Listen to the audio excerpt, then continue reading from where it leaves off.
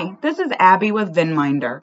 In this 90-second podcast, we're going to review some of the most common methods of mitigating vendor risk.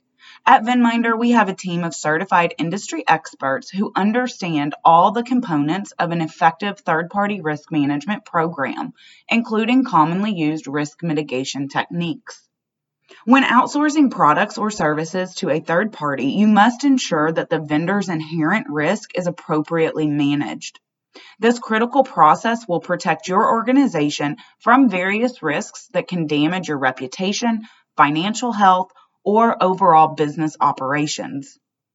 Risk mitigation is the most common technique used to manage vendor risk. Mitigating risk means implementing or identifying controls within your vendor relationship. A control can be an action, process, or task that prevents or detects risk.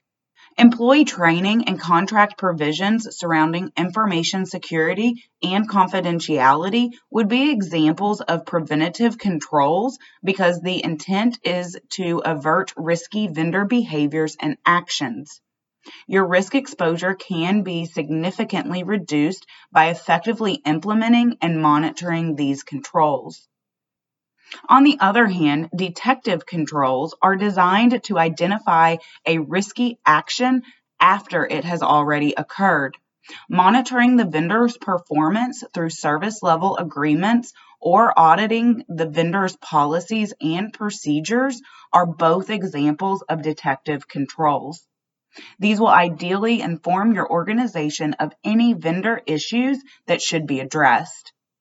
Remember, whether you choose to mitigate, transfer, accept, or avoid the risk altogether, the responsibility to manage vendor risk lies with your organization.